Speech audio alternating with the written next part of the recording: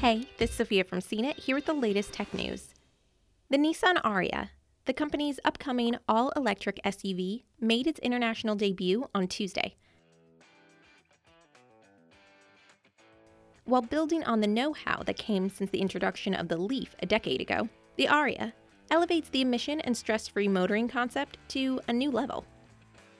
When released, this SUV will offer two battery packs, 63 or 87 kilowatt hours. The smallest is equivalent to the current top-spec battery available in the Leaf Plus, while the larger pack will offer an estimated 300 miles on a charge.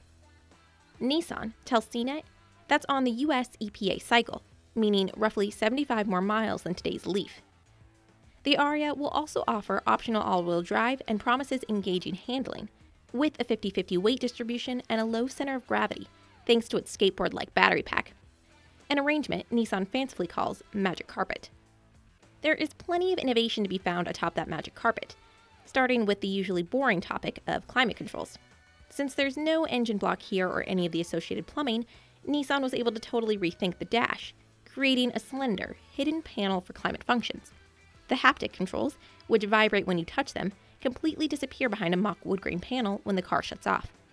And then there's the digital ribbon that merges gauge cluster and central infotainment displays. These are physically connected, meaning if the passenger finds a restaurant they like, for example, they can literally fling it over to the driver to start navigation. And with Pro Pilot Assist 2.0 on board, the driver can enjoy the view a bit more with their hands off the wheel. This open, comfortable interior is wrapped by an exterior that is damn near indistinguishable from the 2019 Tokyo Motor Show concept of the same name. It's a striking thing, especially in the hero color you see, a two-tone copper and black combination that delivers the aspirational aura Nissan wants you to feel. The shape is significantly different than the Leaf, with more advanced aerodynamics needed to make up for a significantly larger and taller machine. Part of that is the dramatic integrated rear wing that ducts air down over the rear of the car. The front and rear details are connected by a dramatic sweeping side profile.